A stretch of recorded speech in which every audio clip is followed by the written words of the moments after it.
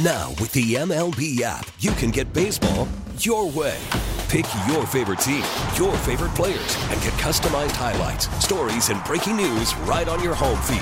Follow the action with Game 10, where 3D replays add another dimension. Plus, notifications can keep you connected to every pitch, every hit, every game. The MLB app. Baseball your way. Download it now for free from the App Store or Google Play. Blackout and other restrictions apply. Major League Baseball trademarks used with permission. B-Mitch and Finley, 1067 The Fan. B-Mitch out here B-boxing. That was pretty good, dude. I saw you looking. I'm like, he does not see me moving my lips. You're a ventriloquist beatboxer. Somebody I'm always excited to talk to Peter Rosenberg, but he's been doing these things on his Instagram page, talking about 50 years of hip-hop, and I'm a hip-hop guy. It's been really informative, frankly, learning about early stuff. So with that introduction, let's welcome in our next guest, Mr. Peter Rosenberg, Peter. the King of New York, Hot 97, ESPN New York. You can follow him at Rosenberg Radio. Peter, what's up, man? How are you? That's right. While you guys are out hobnobbing and gallivanting around the Super Bowl, probably getting free things from people, having lavish meals, I am editing nerdy hip-hop TikTok videos and releasing them. That's correct. We are enjoying ourselves in Arizona. You could probably hear it a little bit in my voice if I had to guess. Yeah. I hear it. The craps table got very loud last night at Talking Stick. All you heard was JP, Peter. Really? God, I'm missing out. Yeah. So, but dude, I want to get to Commander stuff with you, but I've found the 50 years of hip-hop stuff you're doing, and they had a tribute at the Grammys the other night, but at Rosenberg Radio, tell people a little bit like what you're trying to, because dude, I feel like I'm learning watching some of that stuff. Yeah, I mean, listen, it's a really cool time, and it sort of took a minute to dawn on me. I've been talking with there's this one label that is co-owned by Nas called Mass Appeal that has been kind of spearheading the Hip Hop 50 movement, and they've been working on it for a couple years. Like, I've been hearing about Hip Hop 50 for a couple years. And up here also, they're simultaneously building the Universal Hip Hop Museum in the Bronx, which is going to be a full-on, real-deal, gigantic museum dedicated to hip-hop in the South Bronx, the birthplace of hip-hop.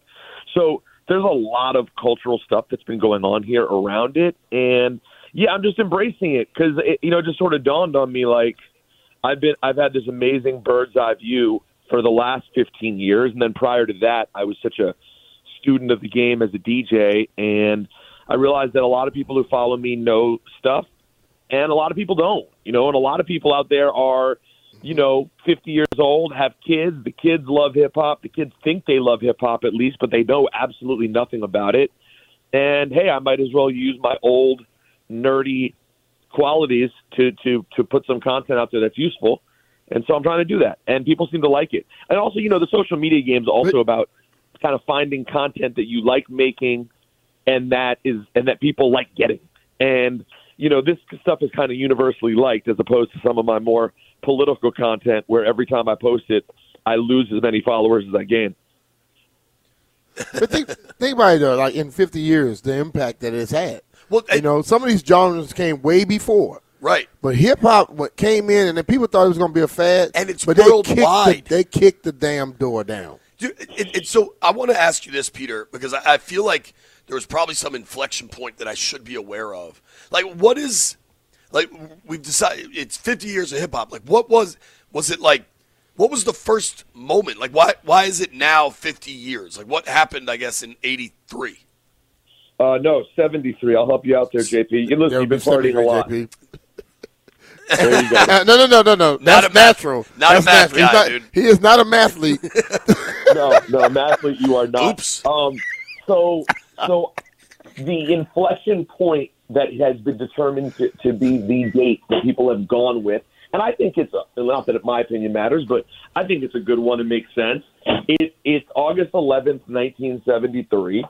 and it's a party. Leo time, baby, Leo time. Leo season, that's right, of which I'm a member as well. It was a house party in the Bronx at 1520 Sedgwick Avenue, thrown by Kool Herc and his sister, and people. There's a flyer for it, and it's sort of this documented moment very early on that we have where there was a jam thrown where DJs were bringing back breakbeats and doing hip hop as we know it. So could there have been a party prior to 73? Yes. And then, of course, the first real commercial releases for hip hop don't happen until later in the decade, most notably Rapper's Delight in 1979. But right. Yeah, it's just sort of the point where you could really, if you look back at it, you can see the beginnings right there, August 11th, 1973. What would you say in 50 years of hip-hop has been, like, the biggest moment? Like, when did it – I would argue now – maybe I'm wrong, dude. I don't know, like, music radio, like we know sports radio, but I would argue hip-hop's the most dominant form of music now, like from downloads and what people listen to. Maybe country, but I feel like it has been for a hip-hop long time. has infiltrated everything. Hip-hop is, right? Like, I mean, I remember – and – hell, Peter, I've known you since I was 10 or whatever. So, like, you were always this, like, guiding light of good beats. But, like, I remember fifth grade. I'm trying to think. The first CD I ever bought was The Chronic. And then Midnight Marauders dropped, I think, a year later, and was the soundtrack of my life when I was 12 or whatever the hell that was. Like, when did it become the dominant form of music in the world, really? I think that era is what took it there. I mean, obviously, you started getting really big radio records in the late '80s. Jazzy Jeff and the Fresh Prince. You know, your Run DMCs, your Beastie Boys. You started having really big kind of crossover records, but it still was a very niche sort of genre. I mean, I remember, the hip hop and rap section in the record store didn't even really appear until probably the early 90s, like 89, 90. You would still go to the store, and if you were looking for rap tapes, you'd go to the soul section, and it would be mixed in there with next to, Albie Shore. So it was, I would say that era of the early 90s, the Chronic, the Snoop Dogg, Doggy Style album, the Nas, the Biggie, that sort of catapult of these new stars who were the new stars, because it's important to also remember, and this is again all just from my standpoint and observing it and talking to people about it, there's a clear delineation of when the music changed basically around Run DMC first and then really Rakim, where it went from sounded like hip hop to sounds like this to real rapping as we know it today. Like it went from Melly Mel, which was one thing and a really valuable thing. I don't mean to make light of it, a really valuable thing, but not the same level of artistry maybe that we would then get from Rakim, Big Daddy Kane, which then of course led us into that entire, run in the 90s where we end up with Outkast and these really brilliant artists. And then I think when you settle in by the end of that decade and you get to the late 90s, 2000, it really took over because mainstream music had that pop band run, the boy band run, and Britney. And honestly, as much as people love that time and it's fun to go back and listen to the music from 2000, a lot of it really sucked. And as a result, Amen. I think hip-hop slid in there as the dominant mainstream music right there in the late 90s, 2000, because pop mainstream music got so crappy otherwise, and you had this awesome, Dr. Dre drops 2001, Eminem and Jay-Z become huge stars, DMX drops 2 albums in 1 year, all this stuff happens, that's it, man. Hip-hop took over. And I think what happened, that the other genres didn't have a problem connecting. And that kind of blew it up, too. Yeah, I mean, even think about, I was never into them, but like Linkin Park was a big band, right? Like I'm like an indie rock guy, not mainstream stuff, but whatever. And that Linkin Park Jay-Z mashup, or whatever you want to call it, created like a whole genre of mashups almost. Yeah, I mean, that was huge too. That whole period was big.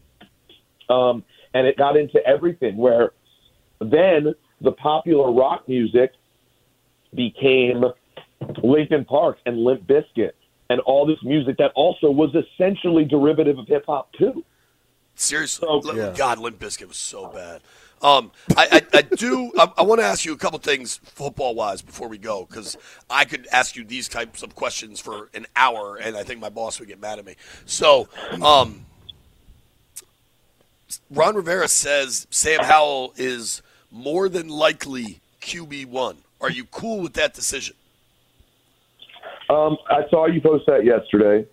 I can't say I'm thrilled by this thought, only because, I was excited to see Sam Howell, and I think he has potential.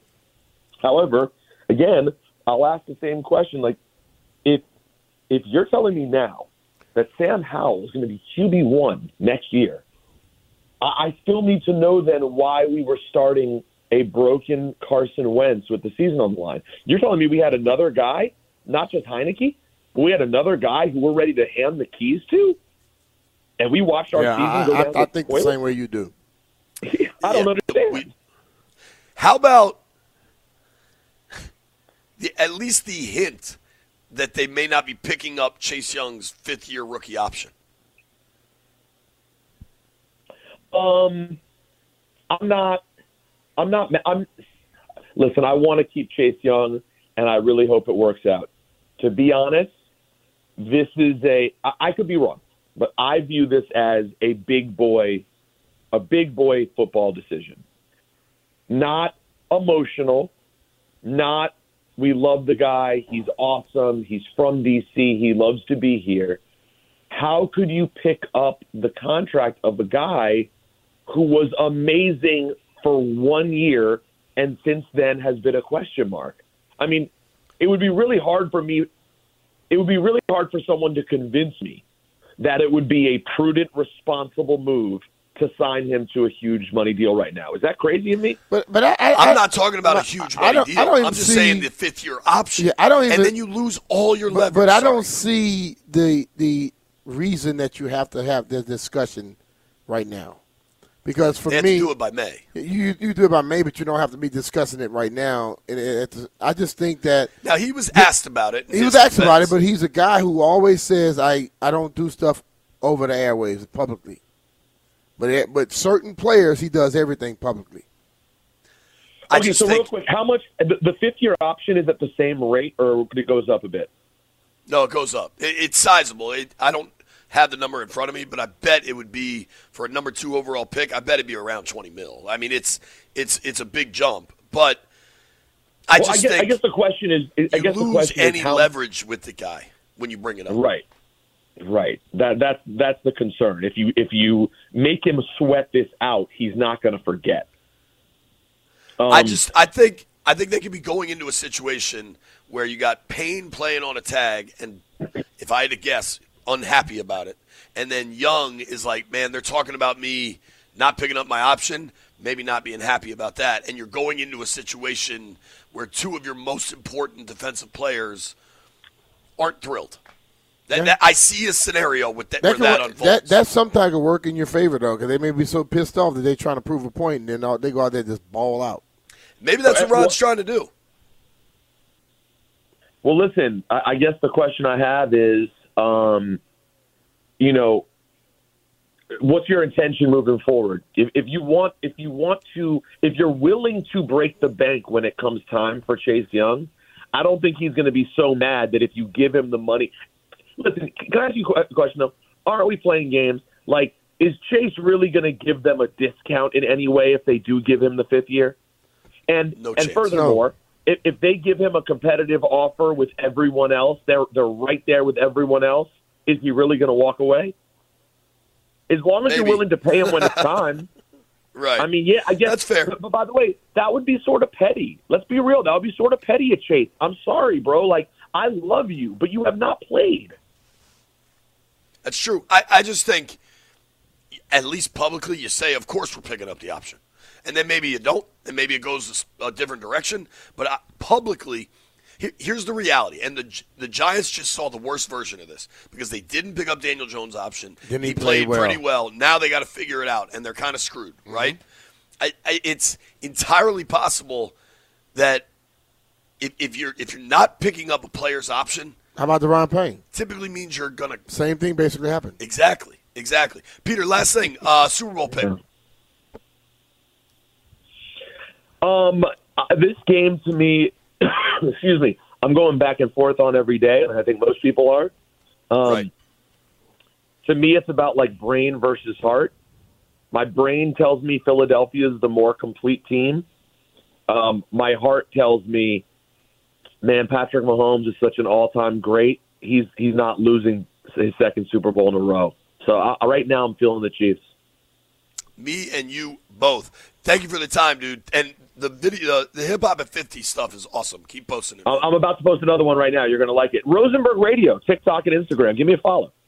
There you All go. right, brother. That's our guy, Peter Rosenberg, King of New York. Appreciate his time. We also appreciate our friends at Paul Henry's Window Installation. They've done a tremendous job at my house. They've done a tremendous job at Brian's house. They give you fair pricing up front, no games. Sometimes you deal with contractors and they play games. None of that with Paul. That's why I have always enjoyed working with him, and I know, Brian, you have too. I have, and I've done it, like I said, 2 times. I'm going to do it again because Paul comes in. He takes care of business like he says, and then a lot of times they will beat what they tell you the estimate is. Told me he was going to be there from Monday to Friday, and on Wednesday they were rolling out on their way to your house. And I think that's the thing about it. People come in, they're trustworthy, they're honest, and they're very fast with the job, and they get it right the first time. So call Paul right now to receive $100 off windows with a 5-window minimum and up to $500 off doors. Contact Paul Henry's Window Installation today and tell him B. Mitch and Finley sent you.